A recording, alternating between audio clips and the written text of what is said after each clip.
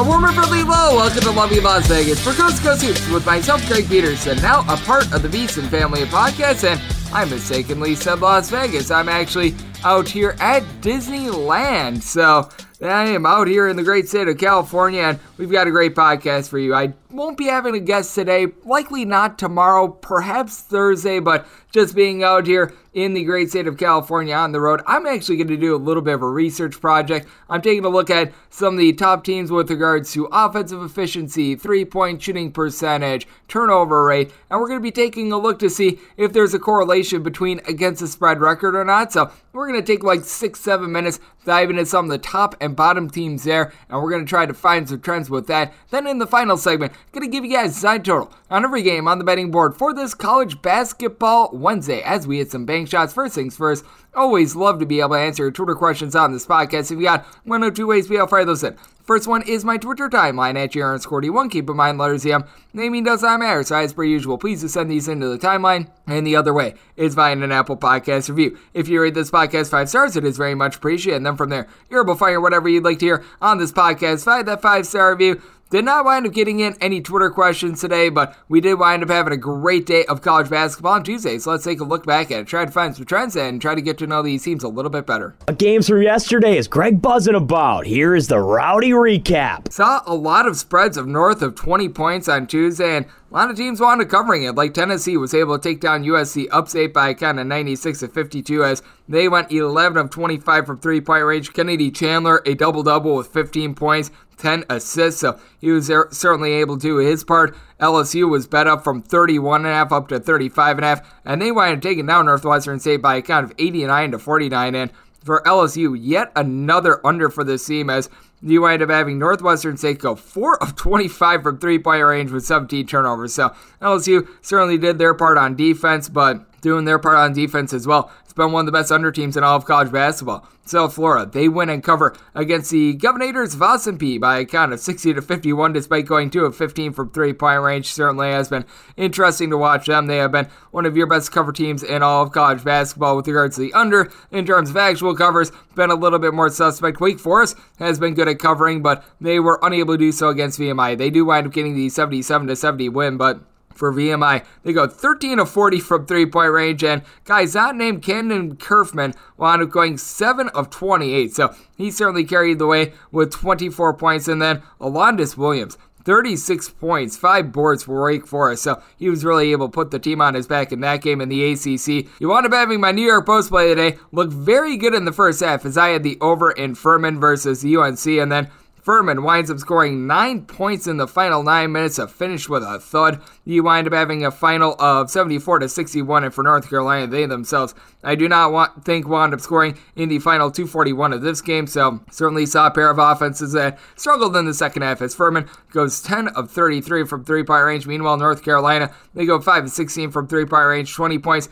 10 boards for Dawson Garcia, and really other than Alex Hunter and his 21 points, the entire Furman team wound up not necessarily having a good day. Florida A&M, they were looking relatively solid as a cover team prior to what we wound up seeing on Tuesday. 77-50 at the final. Cincinnati goes just 7 of 26 from three-point range, but you had Florida A&M go 2 of 13 from 3, 14 turnovers, and they wound up losing the battle on the glass by kind of 48-33, so Cincinnati was able to completely manhandle that game. Speaking of getting manhandled, how about Alabama? They go on the road to Memphis, and they get crushed by a kind of 92-78 as Memphis took over this game in the second half. For Memphis, they need to cut down on the turnovers and still have a little bit of work to do, but they wind up committing 17. Alabama commits 20, and for Alabama, you did wind up having your big trio do a relatively solid job. Javon Quinterly, 12 points. You wound up having Jaden Shackelford chip in there 10. Keon Ellis, 19 points. These three guys do wind up combining for 20 of the team's 31 rebounds as well. But for Memphis,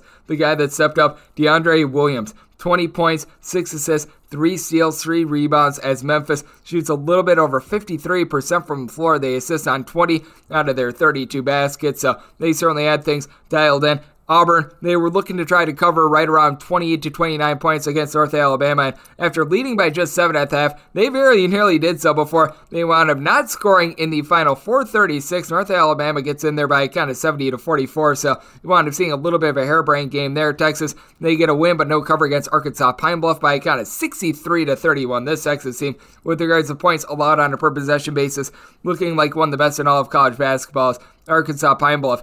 Pine Bluff had 20 turnovers with 12 made buckets, so that certainly wasn't the world's greatest day for them. Minnesota, they didn't have the world's greatest day against Texas A&M Corpus Christi either. 79 to 71, they get the outright win, and they do shoot 11 to 21 from three-point range, but 28 turnovers in the process. Big thing for them. They won the rebound battle by kind of 42 to 23 as Corpus Christi goes just 6 of 18 from three-point range, and overall from the floor, they shoot sub 40%. Georgia State is a team that has been dealing with COVID-19 issues, and looks like they're still having a couple issues. 79 to 50. Mississippi State just completely trounces them. For Mississippi State, they go just 5 of 10 from three-point range, but what they did a great job of winning the rebound battle. 41 to 27, they were able to do so, and for Mississippi State, 13 turnovers in this game, so a little bit sloppy with the ball, but for Georgia State, they just weren't able to throw it into the basket, shooting 33% from the floor. DePaul's rise continues to be going relatively well. They don't cover, but they get a outright win against UIC on the road by kind of 72 to 66. Jackson State is looking like a cover team. They lose by 10, but they're able to get in there. Louisiana and Arkansas State as 20-plus point underdogs from the Sun Belt. They cover against their respective teams. Against Texas Tech, Arkansas State was able to hang in there 75 to 62 the final, and Louisiana loses to Houston by kind of 71 to 56. Duke was one of the teams that was able to cover on Tuesday. 103 to 62 the final for Duke. They go 15 to 27 from three-point range. Absolutely ridiculous numbers for this team, as you wound up having 6 different guys be able to contribute at least 10 points in this game, including A.J. Griffin with 19 points and 22 minutes off the bench. Joey Baker was able to go off for 13 points. Duke goes 22 of 24 at the free throw line. South Carolina State, just something they could do. They wind up losing their turnover battle by a count of 17 to 16 for Duke. It's not like they were necessarily too great with regards to being able to win the rebound battle, but Paulo Banchero, he was able to have 12 points, 6 assists, 7 rebounds. So he was certainly able to stuff the stat sheet. In this one, you wound up having Clemson take down Miami of Ohio for a winning cover of their own by a count of 89 to 76. And all of a sudden, Clemson has been scoring a bunch of points. You take a look at what they've been able to do in the month of December. 75 points against Miami, 90 points in overtime against Drake, and 89 points on this night. So they have really been kicking things up a little bit as they went 13 of 24 from three-point range and 16 of 18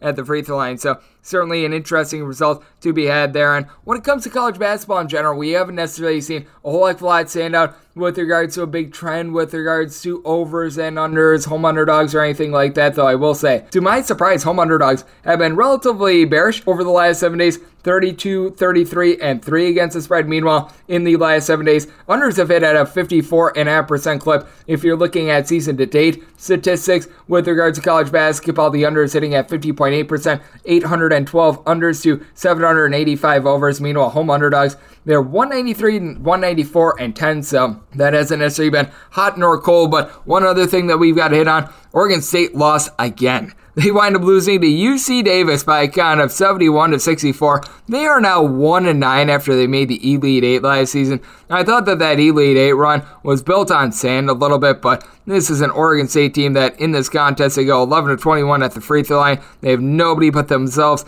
to blame for this loss. They lose their turnover battle by a count of 13 to 12, so they are looking absolutely pathetic. What's looking much stronger is how some of these teams are doing against the spread when they do wind up having a very demonstrative stat, like being able to shoot threes well. Top teams with regards to turnovers on a per possession basis as well have been able to do relatively well with regards to low amount of turnovers, obviously not high amounts, but we're going to be taking a look at some of these teams next, trying to find some correlations when it comes to against the spread record as well. So going to be doing that on the other side right here on Coast to Coast Hoops with myself, Greg Peterson, now a part of the VSiN Family Podcast.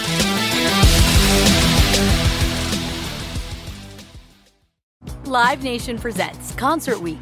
Now through May 14th, get $25 tickets to over 5,000 shows. That's up to 75% off a summer full of your favorite artists like 21 Savage, Alanis Morissette, Cage the Elephant, Celeste Barber, Dierks Bentley, Fade, Hootie and the Blowfish, Janet Jackson, Kidz Bop Kids, Meghan Trainor, Peso Pluma, Sarah McLachlan. Get tickets to more than 5,000 summer shows for just $25. Until now through May 14th. Visit LiveNation.com/Concert Week to learn more and plan your summer with Sean Paul, Sum 41, 30 Seconds to Mars, and Two Door Cinema Club. At Bet365, we don't do ordinary. We believe that every sport should be epic. Every home run, every hit, every inning, every play. From the moments that are legendary to the ones that fly under the radar. Whether it's a walk-off grand slam or a base hit to center field. Whatever the sport, whatever the moment, it's never ordinary at Bet365. 21 plus only. Must be present in Ohio. If you or someone you know has a gambling problem and wants help, call 1-800-GAMBLER. Good sleep should come naturally, and with the new Natural Hybrid mattress, it can. A collaboration between award-winning mattress brand Leesa and home design favorite West Elm, the Natural Hybrid is the culmination of these two companies' shared values: premium materials, meticulous craftsmanship, and sustainable practices. Made with natural latex, responsibly sourced natural wool, and environmentally safe foams, the Natural Hybrid elevates your sleep sanctuary, indulges your senses, and supports a greener tomorrow. Plus, when you purchase the Natural Hybrid, you're also helping fuel Leesa's work with shelters and those in need. Since 2015, Leesa has donated more than 40,000 mattresses to ensure children and families have a safe place to sleep. Don't put off a good night's sleep any longer. Get a Leesa mattress today for a sound sleep tonight. Visit leesa.com/iHeart. That's LEESA.com/iHeart.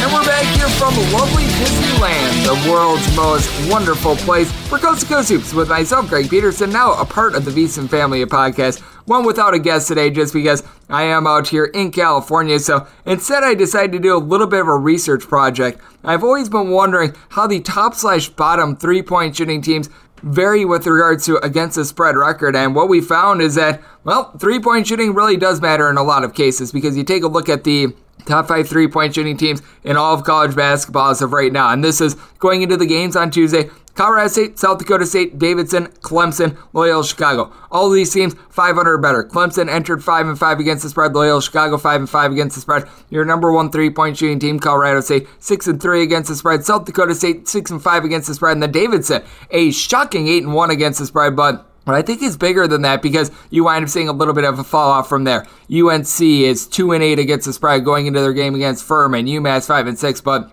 I think the bigger thing is the fade, because you take a look at the bottom teams with regards to three-point shooting percentage in all of college basketball. Maine is the worst team. They have yet to cover a spread all season long. 0-6 against the spread. NC Central, 3-6 against the spread. We're going to be seeing them in action on Wednesday. Portland State is 3-3, and they're the lone team among the bottom 8 in which is 500 or better. 4 A&M wound up entering into yesterday 3-4 against the spread. They've actually been halfway respectable. Charleston Southern 2-5 against the spread. Missouri 3-5 against the spread. IUPUI 2-6. And we know with IUPUI it's more than just 3-point shooting. It's 2-point shooting. It's being able to take care of the ball. Houston Baptist, they're 1-5 against the spread as well. So we have seen a little bit of, I guess you could say, a little bit of a correlation there. I do think that turnovers are a big thing as well. This is something that I wound up doing on VSiN last week with regards to doing my just case study there. You take a look at the top teams when it comes to not turning the ball over in all of college basketball. Minnesota, Duke, Iowa, Northwestern, and Miami of Ohio.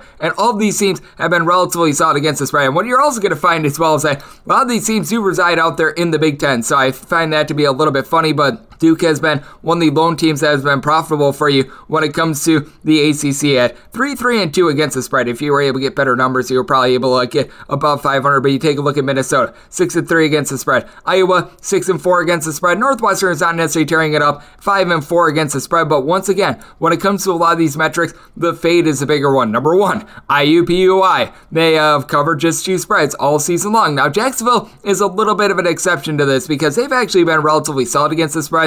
With regards to against the spread record, this is a team that they are now 6-2, so they've been able to do a great job there. But you take a look past that with regards to teams that turn over the most on a per possession basis. Eastern Illinois has found themselves just not being able to cover any numbers whatsoever. So this is a bunch that I believe that they are now 3-7 against the spread. North Florida, now they've been playing a lot of very good competition thus far, but you take a look at them and they've covered 1 out of their last 6 games overall. I believe that they are 3-8 against the spread, so it's been been another brutal year for them. You take a look at a team in Houston Baptist, another team that wound up being one of the worst with regards to three-point shooting percentage. They are sub 33% at being able to cover spreads, and Carter Ward has actually been halfway decent. There are a bunch of which are 4-4 against the spread, but they've covered just 1 out of their last 4 games. So I do think that it is really important to be noting when it comes to a lot of these offensive trends, the fact that you do wind up having some good trends when it comes to a lot of these teams that are relatively solid at being able to take care of the ball. A lot of these teams that are relatively solid when it comes to three-point shooting, but the bigger thing is trying to be able to find these outliers and being able to pick on them, because to the bad, it seems to be a little bit more of a correlation to the good. I was trying to do this when it comes to a few other things as well. You take a look at teams with regards to best assists for field goal made percentage, and like at number 4, you got Dixie State. Now, Arizona is number 3 on this list. They've been one of the best against the spread teams in all of college basketball, but also up there, you're going to be finding a Colgate team that has went just 1-5 against the spread. So when it comes to a lot of these mainstream stats, they actually are a little bit more of an indicator rather than some of these, I guess you could call it off the beaten path sort of things. And when it comes to teams with regards to good rebounding as well, we've seen a little bit of a hit or miss when it comes to approach with this as well. As one of your top teams with regards to rebound rate, that'd be UNC Greensboro. You take a look at UNC Greensboro, and they've been 500 against the spread. Nothing great, nothing terrible, 5-5. Kentucky has been relatively solid. They're actually your number 1 team in all of college basketball with regards to rebound rate. They've covered just 1 out of their last 4 games, but a lot of that is because they've had to try to cover a 25-point or greater spread in all but one of those games as well. So that no doubt is going to take a lot out of you. Baylor has been relatively solid. Texas Tech is a team that I really like as well, but when it comes to trying to identify teams that you're looking to /fade with regards to stats, it's something that I always say on this podcast. Take every game as its own living, breathing entity, but when it comes to /fades, the fade seems to be a little bit stronger than backing teams that might have a really good rebound rate, a really good three-point shooting percentage. We saw with the three-point shooting percentage, that was actually the strongest one that I could find, because I was going through with regards to teams that just wind up having a very good rate when it comes to points scored on a per possession basis, and you saw a little bit of something there because you're going to notice a lot of those similar teams like Kansas, Purdue, Iowa, Colorado State, Arizona, they're all towards the top end. They've all been able to do a very solid job, but once again, you go back to it. Maine, IUPUI, Houston Baptist, they're all down there. Mississippi Valley State is a little bit of an exception as they've actually been able to cover half of their games, but you take a look at Mississippi Valley State, they have been at least a 20-point underdog in all but one of their games, so I feel like you want to be taking that with a little bit more of a grain of salt as well. If you wind up finding a little bit more of a tighter spread, I think that you're going to get a little bit of better correlation. You take a look at someone like a Northern Illinois, they have been one of your more anemic teams when it comes to points scored on a per possession basis. They're like 4-5 against the spread, so I think that it is really interesting to take a look at what stats wind up having a strong / not very strong correlation with regards to against the spread record, and we do have a limited amount of information, so I feel like this is going to get skewed a little bit more towards the beginning of the season than towards the end of the season, but just wanted to do this little bit of a case study, see if there was a little bit of something, and there certainly is when it comes to three-point shooting percentage. There isn't so much when it comes to off the beaten path stats, so if you're looking to be able to find teams that have been able to cover a lot of spreads, things like free throw shooting, three-point shooting percentage, it is something that you are able to use a little bit with regards to your handicapping, but you do want to be evolving it as well, because if a team does wind up falling off the bat with regards to the three-point shooting, you got to figure that it's going to cause them to be cratering a little bit with regards to their against the spread record. So hopefully you guys enjoyed this. Just want to give you guys a little bit of something since we've got no guests today, and coming up next on this podcast, Coast to Coast Hoops, now coming at you from the great state of California,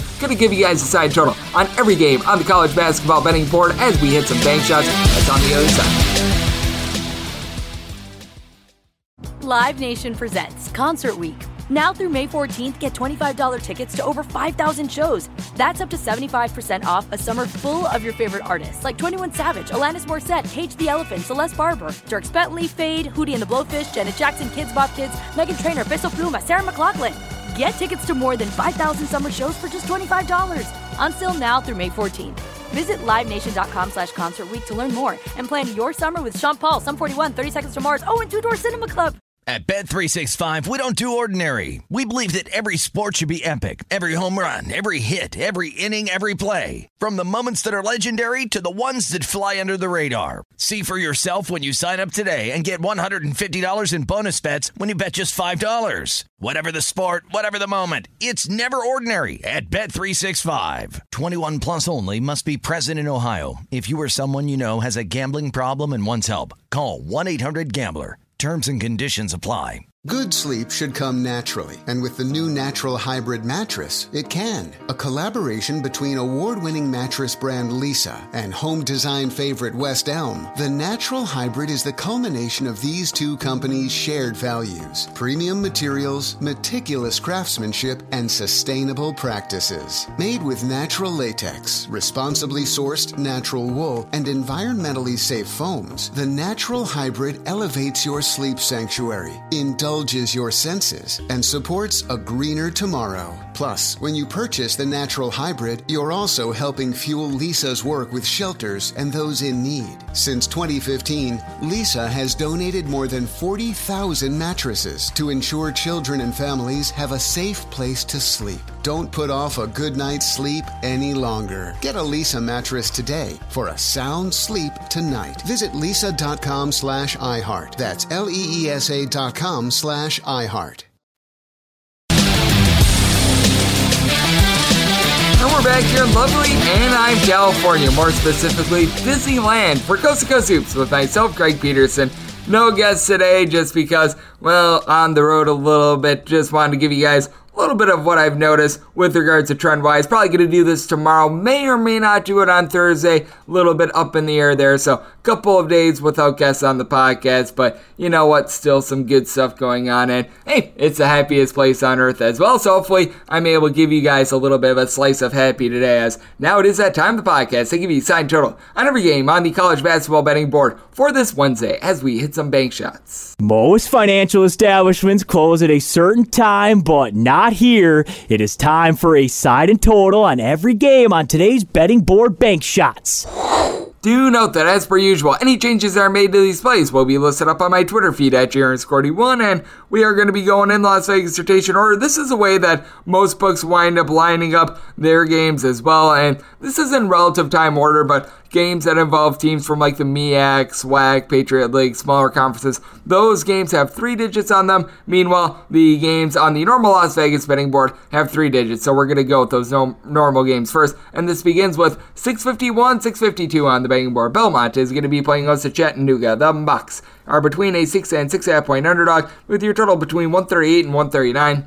We've got a Chattanooga team that has been one of the slower ones in all of college basketball, but a relatively efficient team, and they're going to be going up against a Belmont team that has been relatively solid themselves. So I do think that you're in a little bit of an interesting spot here. I want to say Belmont is a 5-point favorite. I was excited about Belmont coming into the year because they were bringing back darn near everyone, but seems like some of these guys have plateaued. Nick Mazuzinski has been able to do a solid job down low. 17 points, 6.5 boards. Overall, Belmont is shooting 75% at the free throw line, not turning the ball over a lot, right around 12 times per game, and they do generate 9 steals per game. But you also take a look at the Chattanooga team, man. They've got some impressive wins on their resume, and then you've got Malachi Smith, Mr. Do a little bit of everything. 18 points, 6 boards, 4 assists, able to shoot 46% from 3 as a collective. You've got Chattanooga bunch shooting 37% from 3, 10 turnovers per game. Now, a little bit of a product of that is them being in the bottom 25 with regards to possessions per game, but Silvio De Sosa winds up coming over from Kansas, has been rock solid after he didn't play college basketball for a few years. 13.5 points, 6.5 rebounds, so you do like to see that. David Jean-Baptiste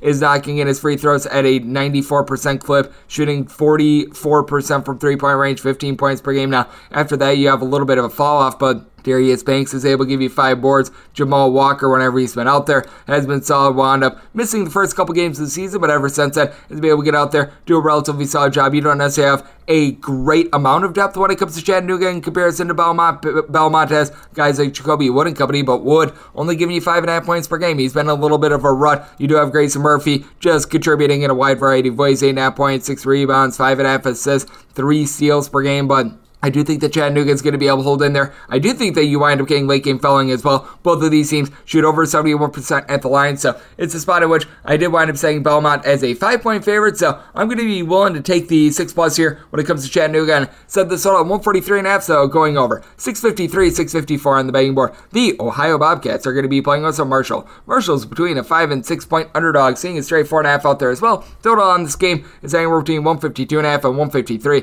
Said Ohio is a 3-point favorite. I think that these teams are relatively equal on a neutral court. I was expecting a little bit more from the outside shooting of Ohio. This is a Bobcats team that they do return a lot of good sharpshooters from last year.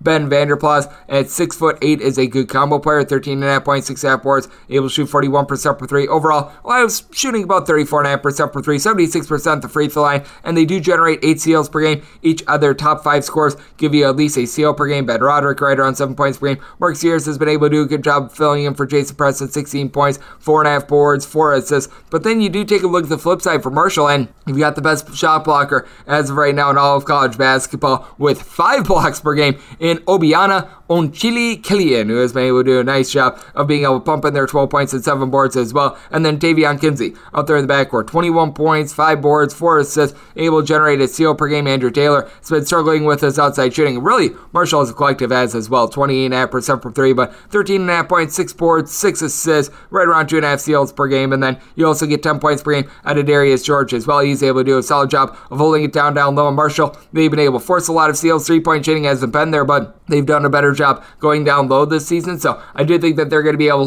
to hold in there. You've got a Marshall team that's looking to play very up-tempo. Ohio's actually been much slower this year than in past years as well, so I did set this total at 149. I think that you're going to see a little bit of an under here just because Marshall has struggled with their 3-point shooting, but I think that they hold up at the point of attack down low, so set Ohio as a 3-point favorite, so taking the points and the under. 655, 656 on the betting board. VCU is going to be playing us to Florida Atlantic. Florida Atlantic finds themselves anywhere between a 10 and 11-point underdog, sitting straight 11.5 out there as well. This game is anywhere between 128.5 and 129.5. I just shade up my totals on VCU games because you now have Ace Baldwin back out there. He's returned for 2 games and he's averaging double figures in those 2 games, so he has been able to give this VCU bunch a little bit of explosiveness when it comes to offense. But then you do take a look at Florida Atlantic. I do like what you're able to get out of Michael Forrest, a guy that's able to pump in there 16 points per game, shooting 40% for 3. Florida Atlantic overall shoots 36.5% for 3. 66% the free throw line is a little bit of an issue. You take a look at it, and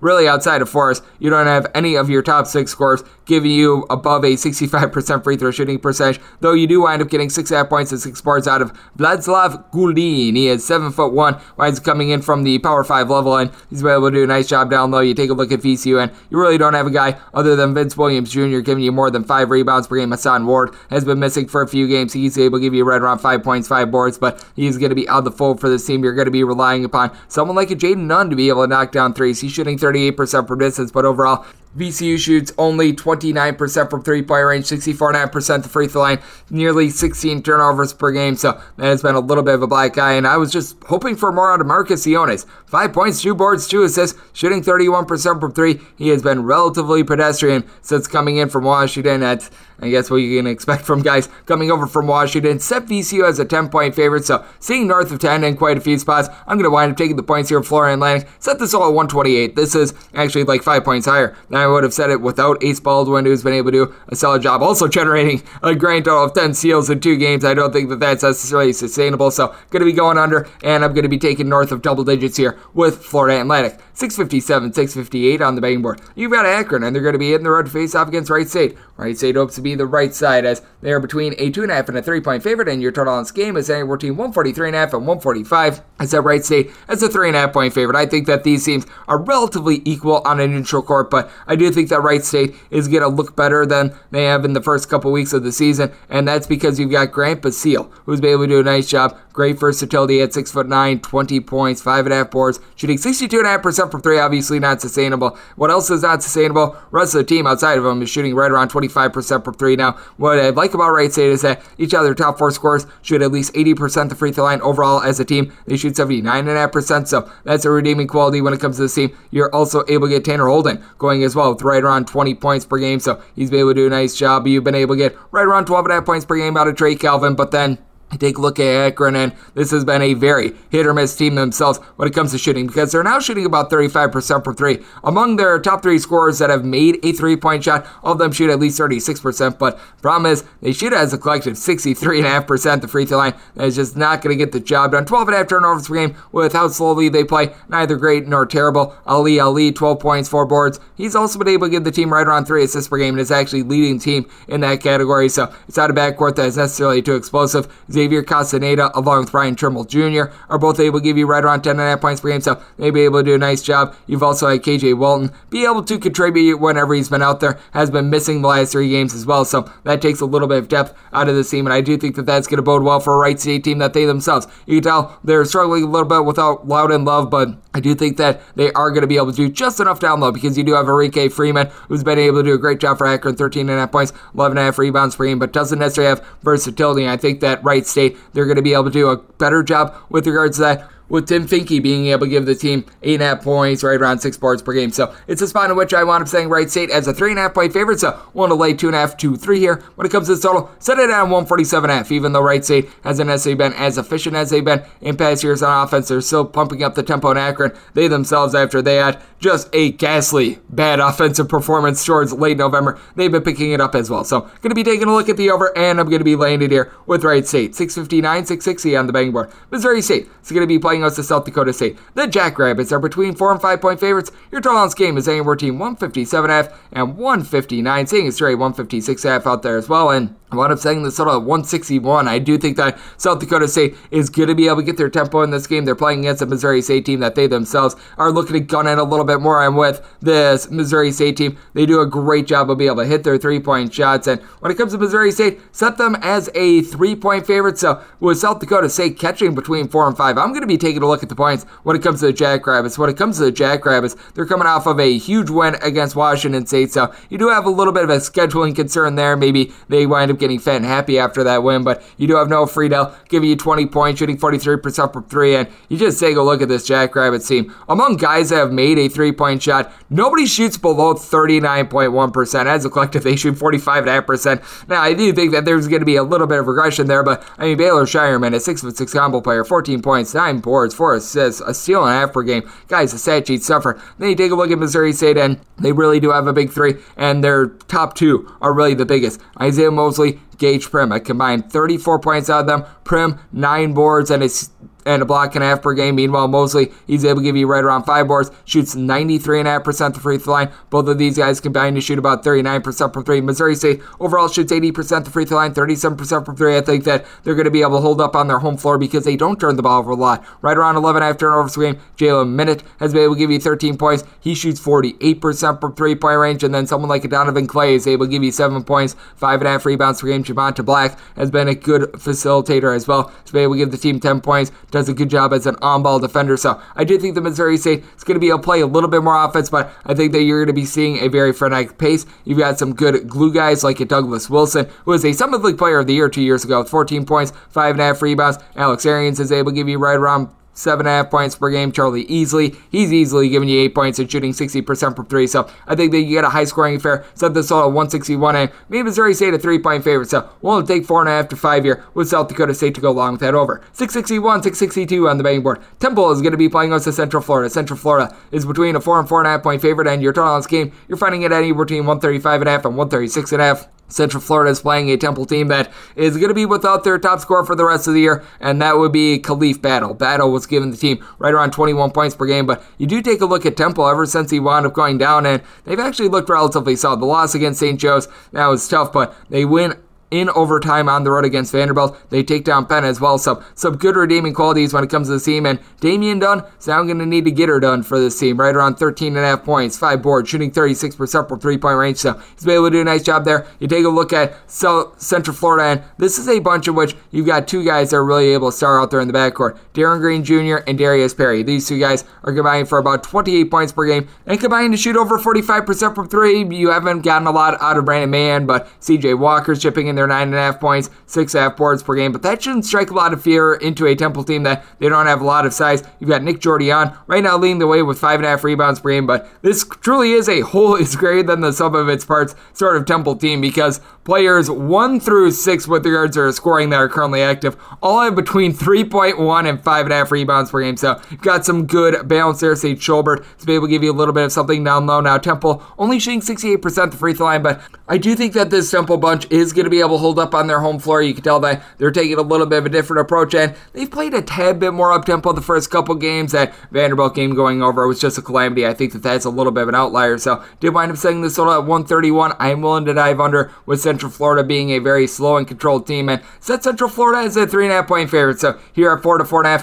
going to be taking the points along with the under. 663, 664 on the betting board. Middle Tennessee State is going to be hitting the road to face off against Ole Miss. Ole Miss is a 9.5 to a 10.5 point favorite, and your total on this game, you're going to be finding it at a 133.5. And when it comes to Middle Tennessee, they are improved from previous years, and this is obviously the Kermit Davis Bowl, as Kermit Davis actually coached at Middle Tennessee before going to Ole Miss. But when it comes to Ole Miss, it's a 3-point shooting team, which is very streaky. Jarkel Joyner has been solid from 3-point range, shooting 41.5% from three. He's able to give the team 15.5 points per game. Nobody else on Ole Miss giving you more than 8.5 points per game. That would be Jamin Brakefield, who's been able to do that. You take a look at Ole Miss, and they're shooting 68% the free throw line. Good at controlling the ball. Only right around 11.5 turnovers per game. And then you take a look at Middle Tennessee, and it's really been Eli Lawrence who has been spearheading the scoring for this team. He and Josh Jefferson are combining for about 25.5 points per game. You take a look at this team down low, and Lawrence right now leads the way with regards to rebounding as well, with right around 5 boards per game. DeAndre Dishman will give you 8 points, 4.5 rebounds per game. But I do take a look at this Middle Tennessee bunch, and though they are getting right around 9 steals per game, I think that is quite a bit due to the lack of competition that they played thus far this year. Now you've got Isaiah Turner, who has been in and out of the fold for this team a little bit. He's returned in the last 2 games, and he's been able to give the team a combined 16 points and 8 rebounds in those games. But I do think that Ole Miss is going to be able to do a good job down low with Nysier Brooks being able to give you 7.5 rebounds per game. And I think that Ole Miss,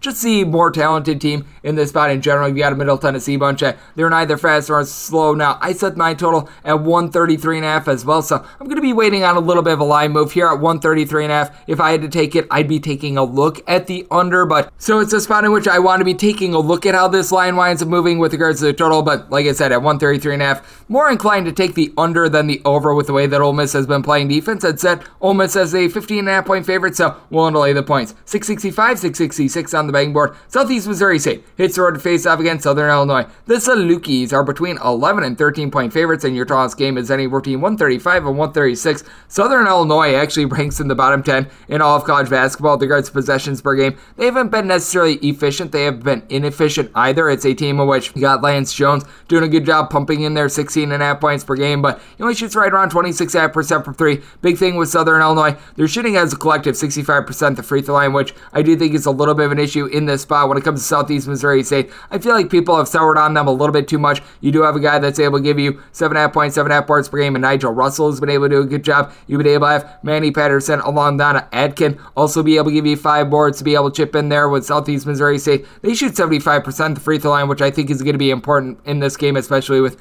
Eric Reed Jr. being able to give you 16 points per game, and Philip Russell chipping in there another 12.5 when it comes to Southern Illinois. Not a team that does a great job down low. Ben Copa Jr. has been the top rebounder for this team with 10.5 points, 4.5 rebounds per game. Now he does shoot 36.5% from 3-point range, and then Marcus Domas, a little bit of a stat sheet suffer for this team, 16 points, 4.5 boards, 4 assists as a 6'6" combo player, but I think that Southern Illinois has been set as too much of a favorite. It's hard to cover these numbers, for one, being a team that is this low, and for two, being a bad free throw shooting team that doesn't necessarily stroke it well from three, that doesn't necessarily have a great rebounder. I just don't see why the line is up this high. Well, I'm saying Southeast Missouri State is a 9.5 point dog, so willing to take double digits here. When it comes to total, say at 128 was how slow Southern Illinois is playing, so taking the under and taking the points. 667, 668 on the betting board. Lamar is going to be hitting the road to face off against Texas State. Texas State is a 14.5 point favorite. Your total on this game, you're finding it anywhere between a 131.5 and a 132.5. I want to make it my total on this game 131, so we're going to be taking a look at an under. You've got a Texas State team that has been shooting it well from 3-point range, but they still rank in the bottom 75 with regards to possessions per game. And then you take a look at the flip side and what you're going to be able to get out of this Lamar team, and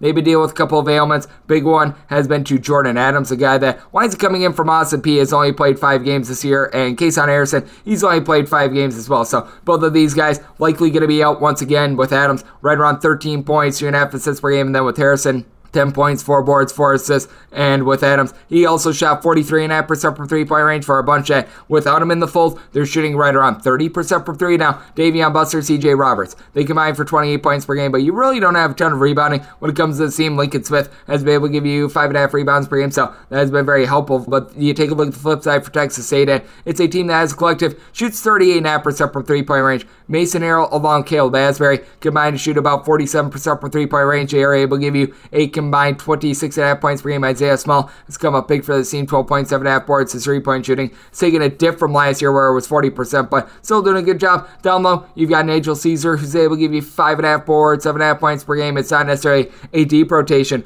So they're going to be looking to Darian Jenkins to be able to step up, someone who has only played in 2 games this season, but when he's been out there, he's been able to average right around 6.5 points per game. You need a little bit more out of Drew Drinnen as well, a guy that has given you right around 5 points per game, a good on-ball defender, but not necessarily a guy that does a great job of being able to give you necessarily a lot on the offensive end. So I take a look at this, and I do think that Texas State should be a relatively solid favorite, but I could only make them 11 at 2 touchdowns plus the extra points. Going to be willing to take the points here with Lamar. I think that's going to be a little bit of a grimier game, especially with Lamar dealing with a lot of backcourt pieces on the fold, so diving under along with the points. 669, 670 on the betting board. You've got Xavier, and they're going to be playing us some Morehead State. Morehead State is finding themselves anywhere between 15.5 and 16-point underdogs with your total on this game, anywhere between 135.5 and 137. It's a total in which I want to say at 132.5. You've got another team in Morehead State that does play very slow. Now, Xavier has been pumping up their tempo a little bit more, and you have Zach Fremantle back in the fold. He's someone that was eased into the rotation in the first couple games. He's been able to give the team double figures in their last 2 games. After last year, he was able to average right around 16.5 points, 7 boards per game, so that is very beneficial to them, especially with Jack Nunge playing the way that he is. Transfer from Iowa was able to give the team 13 points, 7.5 boards. Overall, Xavier shoots right around 34% from 3. The 14.5 turnovers per game, not necessarily great, but I do like what you're able to get out of Nate Johnson. The fact that he is shooting 47.5% from 3 is very big for this team. You take a look at Morehead State, and it's all about what you're able to get down low out of Gianni Broome. Give him a broom because he is cleaning up with 3.8 blocks, 15 points, 10 boards per game. With that said, you do have a pair of guys shooting approximately 37.1% from three-point range in Skylar Potter along Trey Hollowell. These 2 guys are combining to be able to give you 22.5 points per game. Potter is able to chip in there right around 6 boards per game. And then you've got Taylon Cooper, who's done a great job as a floor general for this team. 9 points, right around 7 assists per game. A guy that's able to shoot about 32% from 3 as a collective. Morehead State shoots 35.5% from three-point range. The problem is 15 turnovers per game. So I do think that this is going to be a little bit of a sloppier game, and I do think that Morehead State is going to be able to hang in there. Set Xavier as a 13.5 point favorite. I think that Xavier wins this game comfortably, but when you've got a guy like Broome down low, I think it's going to be able to keep this team live. I think that Morehead State is going to have some good facilitation with Cooper, so going to be taking a look at the points in this spot, and with this total at 137 and making it 132.5 myself, going to be taking a look at the under. 671, 672 on the betting board. Abilene Christian is going to be playing us to Cal State Bakersfield. Bakersfield is finding themselves anywhere between a 9 and 9.5 point underdog. A tallest game is anywhere between 127.5 and 129. When it comes to Bakersfield, this has been one of the slower teams in all of college basketball themselves, but you do take a look at this Abilene Christian bunch, and even though they no longer have Joe Golding there as coach, they have been doing a good job of being able to force some turnovers, so I think that they're going to be holding true to the form that we wound up seeing when they wound up making the NCAA tournament last season. You just take a look at this Abilene Christian bunch, and they're generating 11.5 steals per game now. Quite a few of those games came against non-D1 competition, but the guy that I really like for this team has been Mr. Corian Mason. 13 points per game, shooting 54.5% from 3, and he's been able to shoot 84% at the free throw line for a bunch that is shooting right around 34.5% from 3, 69.5% at the free throw line, so you could use a little bit more outside shooting, but Damian Daniels has been able to do a good job dishing out 4.5 assists per game, and Reggie Miller, no, not the gentleman from the Indiana Pacers, 5 points, 5 boards, right around 2.5 assists, and a steal and a half per game, so he's been good. And then you take a look at Cal State Bakersfield, and you don't have a single guy that's giving you double figures, but you got a team in which the whole is greater than the sum of its parts. 9 points, 5 boards per game out of Justin Elder Davis. This is a Bakersfield team that they only shoot right around 63.5% at the free throw line, 32% from 3, but they do generate 7.5 steals per game. I do like what I've seen out of Caleb Higgins. He's been able to give the team 8.5 points per game. He's been able to pop off for 6+ points in 4 of the team's last 5 games, so he's been able to give a little bit of consistency. And then you've got Justin McCall. He's able to shoot 50% from 3-point range. He's able to chip in there 9.8 points per game, so I do think that Bakersfield is going to be able to hold within arm's arm's reach in this game. With Abilene Christian, it's a team in which I want to making a 9.5 point favorite in the spot. So at the 9, I'm willing to lay it. I'm not willing to lay any more than 9. Once we wind up getting to double digits, then I'd be taking a look at Bakersfield. And with this spot, I do think that you're going to get a little bit of late game fouling. So I did wind up setting this total at 129 as a result, and I do think that you're going to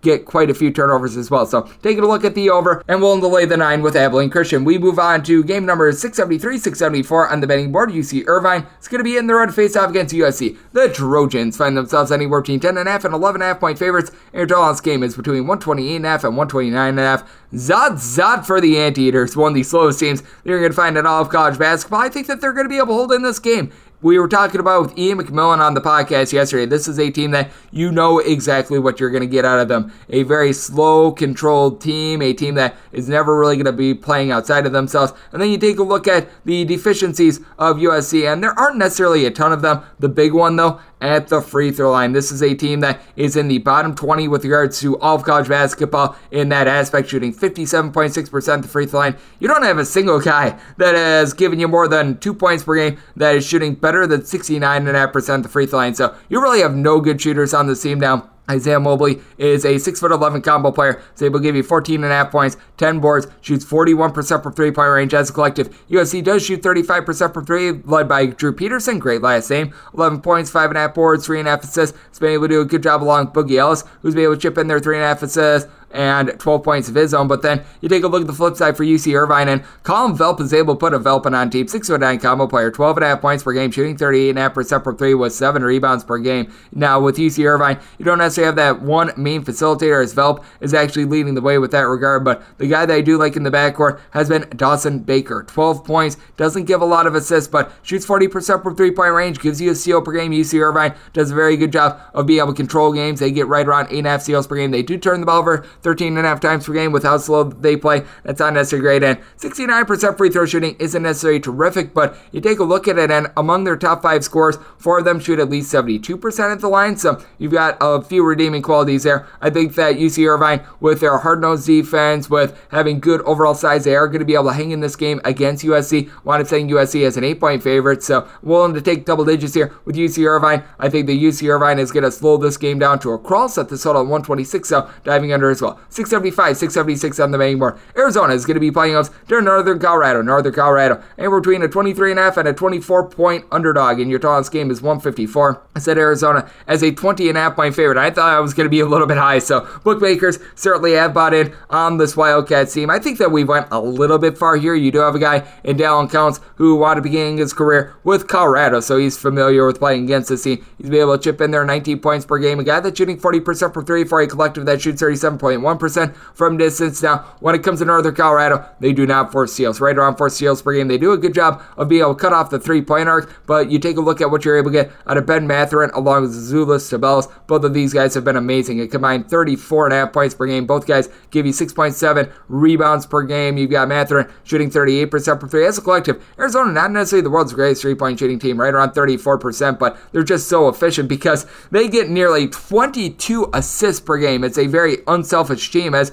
you've got only one guy giving you more than 4 assists per game. So great passing up and down the boulevard. Kirk Kadisa is able to give you 12 points, 5 assists per game. You've had Christian Koloko go loco down low with 3.5 blocks per game with right around 13.7 boards. So I certainly do like what he's able to bring to the table. Someone like Dallin Terry has been a good facilitator as well with 4 assists per game. But I do think that Northern Colorado is going to be able to hang within 3 touchdowns in this game because you do have Kerr Junkic, who's been able to give you 10 points, 10 boards per game. You've also got a guy in Bodie Hume who wound up having a little bit of a rough start through the year, but has been able to pick it up recently, double figures, and now 4 of the team's last 5 games, 8+ in all 5 as well. So I do take a look at it, and I think that Northern Arizona should be able to hold within this number. I set them as a 20.5 point underdog, so wanted to take a 24 here. When it comes to this total, Arizona, they are in the top 10 with regards to points allowed on a per possession basis. Northern Colorado, not a team that's looking to gun at themselves, so Arizona, they're in the top 25 with regards to possessions per game, so settled down at 148 with regards to the total, so going to be taking a look at the under along with the points with Northern Colorado. 677, 678 on the betting board. You've got Utah State in the road face off against Weber State. Weber State is finding themselves as a 2.5 point underdog, and your total game is anywhere between 142 and seeing size of 143.5.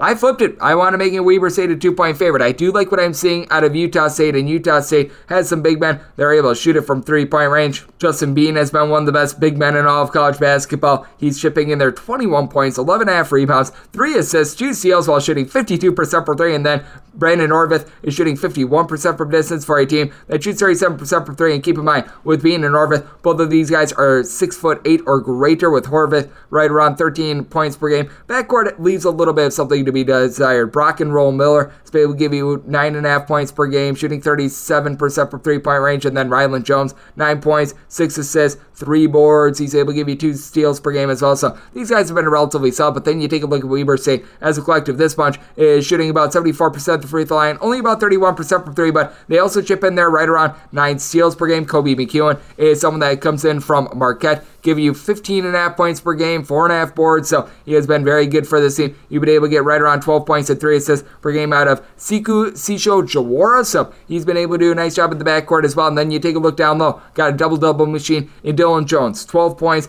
10.5 rebounds per game. This team has been operating pretty much the entirety of the season without Dante Bassett as well, which makes things all the more impressive. And then you're able to have a 6'10" gentleman in Cody Carlson, who last year shot 47% from 3-point range, only chipping in there 6.5 points per game as well this year, but I think that he's going to be able to rise up. I like what I've seen out of this Weber State team this season, especially when it comes to being able to pump up the tempo. So I did wind up setting this total at a 146.5, so I'm going to be taking a look at the over. I think that you wind up getting late game fouling, and I do think that even though you got a little bit of size advantage when it comes to Utah State, Weber State going to be able to pull through with their backcourt. So taking Weber State on the money line at home, and I'm going to be taking a look at this total over 679, 680 is the New York Post play of the day, as you've got Portland in the road to face off against Oregon. Oregon is an 18-point favorite, and your total on this game, you're finding it anywhere between a 140.5 and a 141.5. Oregon is just not good right now. I made the New York Post play of the day, Portland on the spread, because I said Portland is a 10-point underdog. I really like what I'm seeing out of this Pilots team. You've had Shante Leggins do a great job of being able to preach to his team,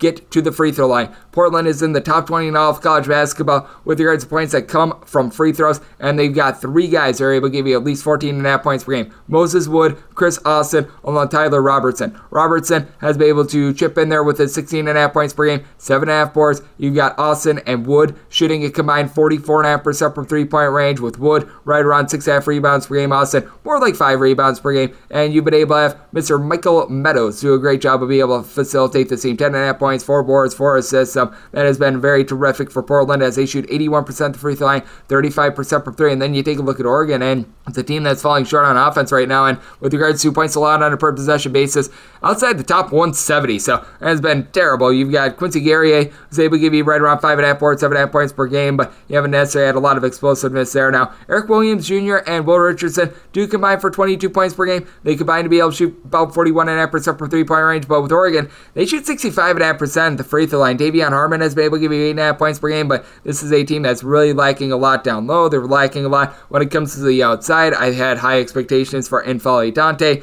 Now, Dante has been able to give you at least 5 rebounds in each of the last 4 games, so he's looked a little bit better there, but he hasn't been the disruptor that we were hoping that he'd be coming into college. And it's a team in Portland that has really been able to improve throughout the season. I feel like bookmakers have yet to adjust enough on Oregon, so I'm willing to take the points here with Portland. That's a New York Post play today. I do think that things are going to be slowed down. Oregon has been in the bottom 100 with regards to possessions per game. Portland has been a team that hasn't been known to gun it too much or not necessarily playing slow, but I think that this is going to be a game which Portland is willing to play at Oregon's tempo. So set the total at 134, diving under, and the New York Post play today is Portland getting the points. 681, 682 on the bang board. You got UC San Diego, and they're going to be hitting the road to face off against Denver. The Pioneers are finding themselves as a 3.5 point home underdog in your Tallest game, finding it anywhere between a 130.5 and a 131. And when it comes to UC San Diego, set them as a 2.5 point favorite. With UC San Diego, it's a team in which I'm starting to sour on just a little bit, because I felt like their north of 43% 3-point shooting was not sustainable, and right now that is turning out to be the case. Now, you've got a guy, Antonio Rokak, who's been able to do a terrific job, 16 points per game, 7.5 boards,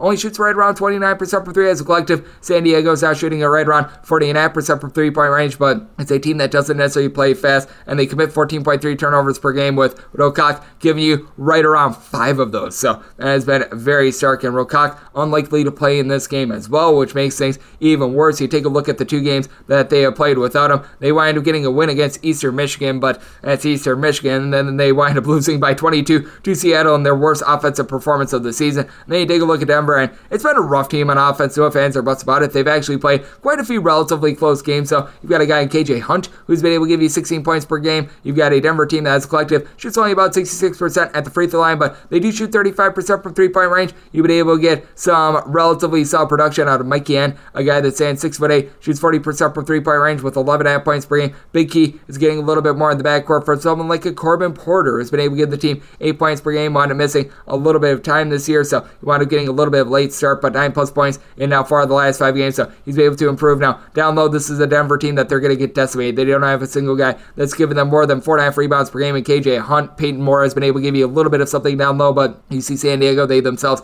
are not necessarily terrific in the post. You do have a little bit of a glue guy that I like in Jake Killingsworth, who comes in from Columbia, 6 points, 5 boards, 2.5 assists per game, shooting 44% from 3, but I do think that UC San Diego is going to be able to win this game outright, but I could see this coming down to the final possession, and I do think that you're going to see both offenses be able to emerge a little bit, especially with Denver shooting it well from 3. So set this all at 142.5, going to be going over, and willing to take 3.5 here when it comes to Denver, so taking them with the points and not the money line. 683, 684 on the betting board. UNLV is going to be playing us at Nebraska. Omaha set hike. Omaha is finding themselves anywhere between 18.5 and 19-point underdogs, and your total on this game is 138.5. When it comes to UNLV, set them as a 19-point favorite. So, I mean, it's gotten close, but I'm willing to take UNLV. This is an Omaha team that they are in the bottom 15 in all of college basketball. It has not been good to watch them this year, as you've got an Omaha team that you've got one guy that's averaging more than 9 points per game, and Kyle Lutke, 9 points, 4.5 boards, is shooting 39% for 3 as a 6'5" combo player, but Bryce Hamilton going to be the most gifted scorer out there on the court. He's able to give this UNLV team 18 points per game, only shooting about 33% for three-point range, but you've been able to get 44% three-point shooting out of Donovan Williams, who's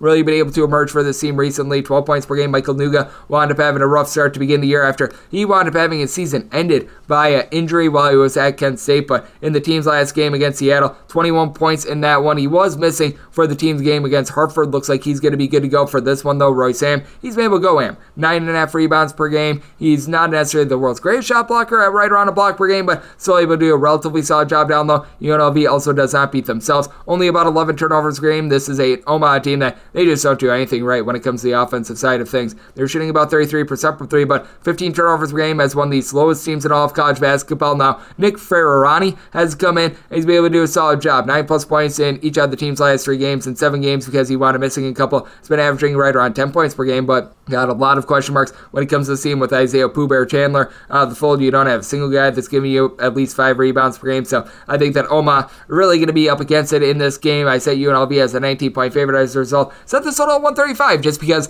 I just don't know if Omaha is going to be able to score on a UNLV team that has actually been quite solid on defense and a UNLV team that has really been playing slow. So diving under and laying the points when it comes to UNLV. This is the last game on the normal Las Vegas betting board before we hit the extra games. 685, 686, New Mexico State hits a road face off against Washington State. The Cougars are laying anywhere between 7.5 and 8 points, and your total on this game, you're going to be finding it between a 137 and a 137.5. It's a game in which I want to making a 7-point line. So getting north of a touchdown with New Mexico State, that is appealing to me. When it comes to New Mexico State, you've got some very good depth when it comes to this team. They're a team that is relatively efficient on offense, relatively efficient on defense. They don't necessarily have one strength, but they just do a whole bunch of things relatively well, with Teddy Allen being able to lead the team along Jabari Rice as well. These two guys combined for about 30.5 points per game. They're able to give you about 12 boards. Sir Jabari Rice, 3.5 assists per game as well. And then you take a look at New Mexico State as a collective. They shoot 72% at the free throw line, 33% from 3. Nothing great, nothing terrible. Down low, you've had Donnie Tillman be in and out of the fold a little bit, but 8.5 points per game whenever he's been out there. He's been relatively rock solid. You got to figure that he's going to be out of the fold in this game, so in his place, you've got 6'10" Will McNair Jr. giving you 6 rebounds per game in the last few games. He's been able to do a nice job with 8+ points in 3 of the team's last 5. And then you take a look at Washington State. This has been a team that has been kicking up their tempo a little bit because you do have quite a few players that you like out there in the back. TJ Bamba has been able to give you 9.5 points per game. He's shooting 42% from 3-point range. Tyrell Ghost Roberts has seen a little bit of a drop-off as he left the South Dakota State game with an injury, and he may not be able to go in this game, and has scored 0 points in 2 out of the last 3 games that he's played played in now, you've been able to get right around 14 points and 4 boards out of Michael Flowers, who comes in from South Alabama. He's been able to do a nice job there, as you've got a Washington State team that they shoot 75% at the free throw line, 35% from three-point range, but I do think that New Mexico State going to be able to do a relatively solid job on the glass against the Washington State team that they do have Mohamed Gay being able to give you 6 rebounds per game, but they're not necessarily out there. So I'm going to be looking to take the points here with New Mexico State. Set this total at 135. I think that New Mexico State going to make this game a little bit sloppier, a little bit more in the post, so diving under as well. Now we hit the extra games. The normal betting board picks are complete, but there are some extra games today, so we go into the bonus. We go in Las Vegas rotation order with these as well. This begins with 306-051, 306-052. Georgetown is going to be playing us to Howard. Howard is a 10 to 10.5 point underdog with your total 155. I want to setting Howard as a 9-point underdog, so I'm going to be taking a look at the points when it comes to Georgetown.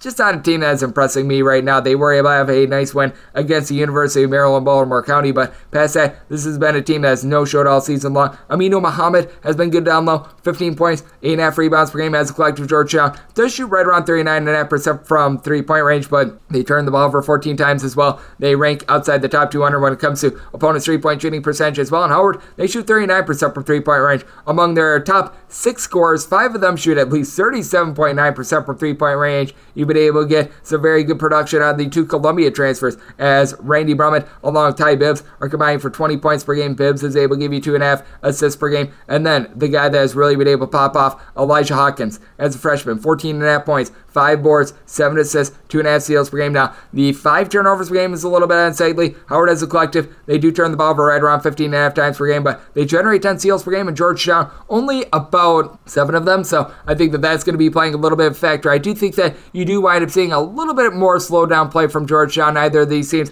are necessarily going to be slowing it down, but at the same time, neither of these teams are necessarily in the top 50 with regards to possessions per game either, so I feel like 149 is a little bit more of a fair total. I want to take this total under, but when it comes to Georgetown, I want to setting them as a 9-point favorite, so I'm going to be taking double digits here with Howard as well. 306-053, 306-054. Elon is going to be playing us Winthrop. Winthrop is a 3.5 point road favorite with your total between 153 and 153.5. Set Winthrop as a 4-point favorite, so I mean 3.5 is the max I'd be willing to lay with them, but I am willing to lay the 3.5 here when it comes to Winthrop. And Winthrop is a team that, even though they wound up having a little bit of a coaching change in the offseason, they have not been slowing down their tempo whatsoever. You've got a Winthrop team that has DJ Boone down low, 16 points, 5 boards per game. He was the number 3 recruit in South Carolina a few years ago. Number 1 was Zion Williamson, and number 2 was Aaron Nesmith. So that tells you what sort of company he's in. Corey Hightower has missed a couple games this season for Winthrop, but he should be good to go in this one. It's given the team 15 plus points in 3 of the team's last 5 games, shooting 48% from 3 as a 6'7" combo player. Patrick Good has been very good as well, shooting 47% from 3-point range. You've got a Winthrop team that has a collective. They shoot 39% from 3 now, 69% the free throw line, and you take a look at Elon, a little bit more of a slow and controlled team that shoots 76.5% at the free throw line, and from 3-point range, they combine to shoot 36.5% from 3.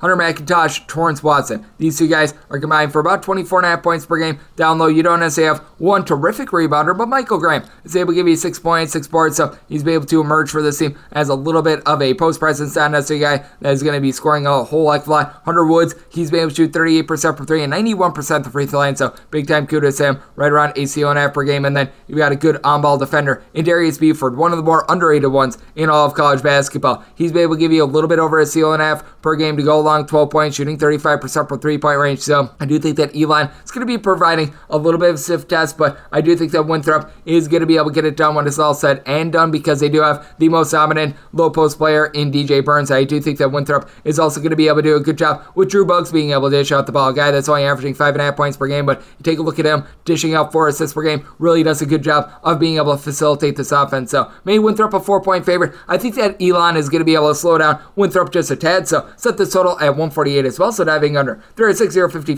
306-056. Fairleigh Dickinson is going to be playing us at Fairfield. The Stags find themselves anywhere between an 8.5 and a 9-point favorite, and your total in this game is anywhere between 141, seeing a size of 142.5. With Fairfield, I do feel like they should be the favorite in this game, but I can only make them a touchdown 7-point favorite, so getting 8.5 to 9, I think is a good spot for Fairleigh Dickinson, a Fairleigh Dickinson team that we're going to call it what it is. They're not doing anything down low. Now, Supreme Cook on the flip side for Fairfield, he's able to give you right around 7.5 rebounds per game, 11 to 12 points per game, but I think it's going to be big for Fairleigh Dickinson is that this is a team that they do shoot right around 71% the free throw line, 33.5% from three-point range, and I do like what you've been able to get recently out of Brandon Rush with right around 14.5 points per game. This has been a team that has been hampered by injury for much of the season, but Oscar Berry has been able to emerge for this team a little bit. He's been able to give the team 8+ points in 2 of the team's last 3 games, so that has been big for them. John Squire Jr. down low has been able to give you right around 8.5 points, 4 boards per game. You take a look at him recently,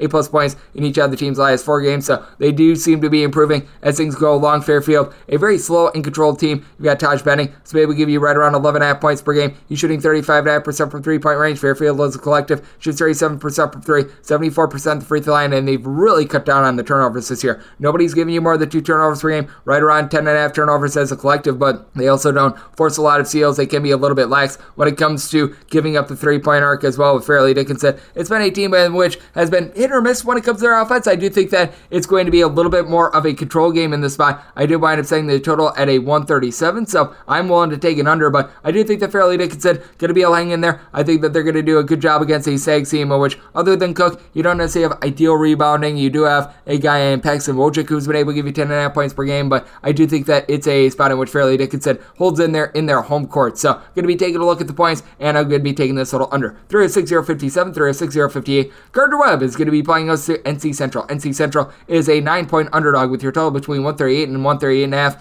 If it feels like we recently saw this matchup, it's because we did. This is a game which was played about 2.5 weeks ago, and in that game, NC Central wound up getting curb stomped by Gardner Webb on November 29th by a count of 83 to 58, and for NC Central in that game, they went 5 of 22 from three-point range, and NC Central shoots a little bit better than that from three-point range for the season, but 29% from distance, right around 66.5% at the free throw line. That is not necessarily too ideal. Randy Miller Jr. has been able to give the team 12 points per game. He's went 1 of 11 in that spot. Now, when it comes to Gardner Webb, they are not going to shoot 11 of 24 from distance like they did in that previous game. They're also probably going to shoot better than 10 of 20 at the free throw line, as this is a team that overall they shoot right around 29.5% from 3, 67.5% at the free throw line. Now, you take a look at the top end talent, and it's relatively solid. Demarion Williams has been able to give you 14 points, 6 boards, 2.5 assists per game. You've been able to get 13 points as well out of Lance Terry, who's been relatively solid out there in the backcourt. I was expecting a little bit more out of Jordan Sears. 8 points, 2.5 assists per game. Last year shot right around 40% from 3. This year, 26.5% from distance, but you've been able to get right around 6.5 points and some solid 3-point shooting. Anthony Selden, 6'6" combo player, shooting right around 33% from 3. He's able to chip in there 4 boards, so you do like that. And Kareem Reed has been able to give you 2 blocks per game. NC Central has just not necessarily had a ton down low. Chris Monroe, the transfer from Providence, has been able to give you right around 5.5 rebounds per game. Eric Boone is able to do a good job of being able to generate some steals. He's been able to give you 2 steals per game, along Justin Wright as well. Now, when it comes to Boone, he's been in and out of the fold a little bit. Should be good to go in this one, but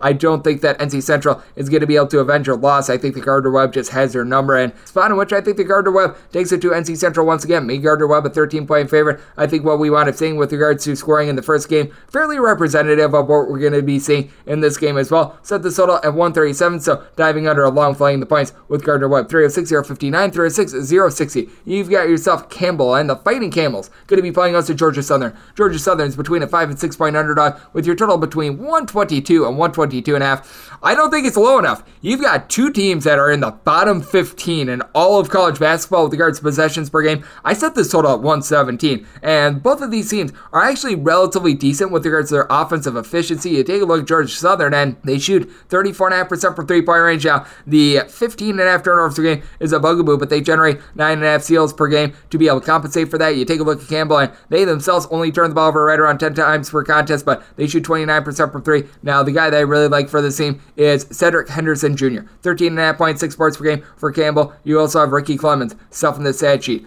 11 points, 6 boards, 3 assists per game. But when it comes to 3-point shooting with this team, it's been a little bit of a mess because you have to deal with a little bit of an injury to Jordan Whitfield. He wound up missing 2 games for this team. Now, he has returned, but hasn't necessarily looked like himself. 8 points or fewer now, 4 of the team's last 5 games. And then you do take a look at Georgia Southern, and it is a bunch of which you've got someone that winds up coming over from Russia in Andrei Severovsky, who's been able to give you right around 12.5 points per game. Elijah McCudden has been able to chip in there 11 points per game as well. Now, when it comes to down low, neither of these teams necessarily have that ideal rebounder, but Prince Diambi has been able to give this Georgia Southern team 7.5 points, right around 6 boards per game. Interesting spot here because I do think that Campbell should be favored, but I only set them as a 4.5 point favorite. So at 5/6, willing to take the points. When it comes to Georgia Southern, you got a pair of teams that they shoot sub 70% at the free throw line. So even if it comes down to late game fouling, got to figure that there's going to be some bricks there. Set this all at 117 as a result. So diving under and taking the points with Georgia Southern. 306-061, 306-062. Jacksonville State is going to be playing against the Florida International. Florida International, anywhere between a 6 and 7 point underdog, and your total on this game is 132.5. When it comes to Florida International, they have been playing a little bit slower this year, but I think that this might be a little bit of an overreaction. I do think that you wind up seeing some late game fouling in this contest. And then when it comes to Jacksonville State, certainly a team that is always well coached under Ray Harper. What I think is big for Jacksonville State is that you've got a lot of guys that are able to stroke it from 3-point range. As a collective, they shoot 41% from 3-point range, and among their top 4 scorers that have made at least one 3-point shot this year, they're all making at least 39.5% of them. Darian Adams does a great job being able to fill in where needed. 15.5 points, 4.6 rebounds, 4.6 assists, 1.8 steals per game. So he has been absolutely terrific. You've been able to get in from Mount St. Mary's Jalen Gibson, who's been able to give you right around 11 points per game. Brandon Huffman down low, right around 10 points, 6.5 rebounds per game. And then you take a look at FIU, and you've got someone in Tevin Brewer who's really been leading the way for pretty much everything for this team. 16.5 points, 4.2 boards, 5.6 assists, shooting 43% from 3. FIU, they're not generating as many steals as last season, but still 7.7 steals per game as a collective. That's not necessarily too bad. You've been able to get right around 2 per contest out of Daniel Parrish, who's been able to chip in there 15 points per game. Florida International shoots right around 34.5% from 3-point range. Down low could be a little bit of an issue, but Cloven Brown, the Vanderbilt transfer, has been able to give you 10 points, 6.5 boards, at 6'8". He's able to stroke a couple threes, shooting right around 28% from 3-point range, has given the team at least 11 points and out far the team's last 5 games as well. So he's improving as the season goes along. Big X factor for this team, 7'1" Seth Pinckney, who winds up coming in from Quinnipiac. He's only been able to give the team right around 4 boards per game. You take a look at him recently, though, at least 4 boards in each of the last 5 games. So after a rough start, he's been picking it up along with 1.7 blocks per game. So I take a look at this game. I do think the Florida International is going to be laying in there. I set Jacksonville State as a 5.5 point favorite, so wanted to take 6 to 7 here. I do think that you wind up getting some late game fouling as well. Set the total at 137.5. Still going over 306-063, 306-064. Wisconsin is going to be playing us to Nicholls State. Nicholls is finding themselves a 19-point underdog with your total between 136 and 137. Wisconsin is still a bottom 75 team when it comes to tempo. You've got a Nicholls team that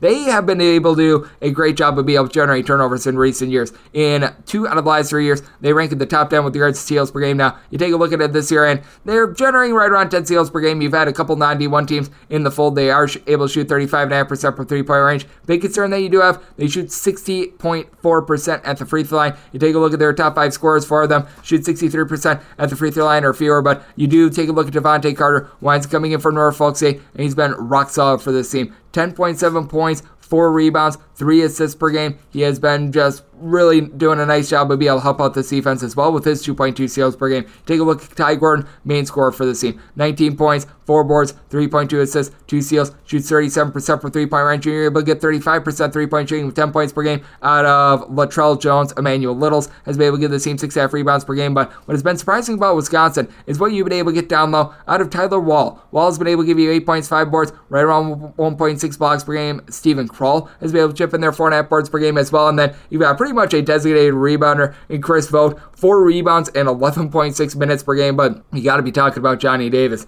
Mr. Johnny has been terrific. 21 points, 6 boards, shoots 38% from 3-point range. He is putting himself in the All-American consideration at this point. Brad Davison, 15 points per game, has been good as well. I think that Wisconsin should be able to win this game. With Wisconsin in the top 15 in all of college basketball with regards to fewest turnovers per game, so I think that Nicholls is going to have a tough time generating turnovers with them. I do think that Wisconsin gets their style, but I do think that Nicholls, they themselves are going to be able to knock down a couple threes. So Wisconsin is a 14.5 point favorite, so willing to take 19 with Nicholls. Set this all 130.5 as well, so diving under. 306-065, 306-066.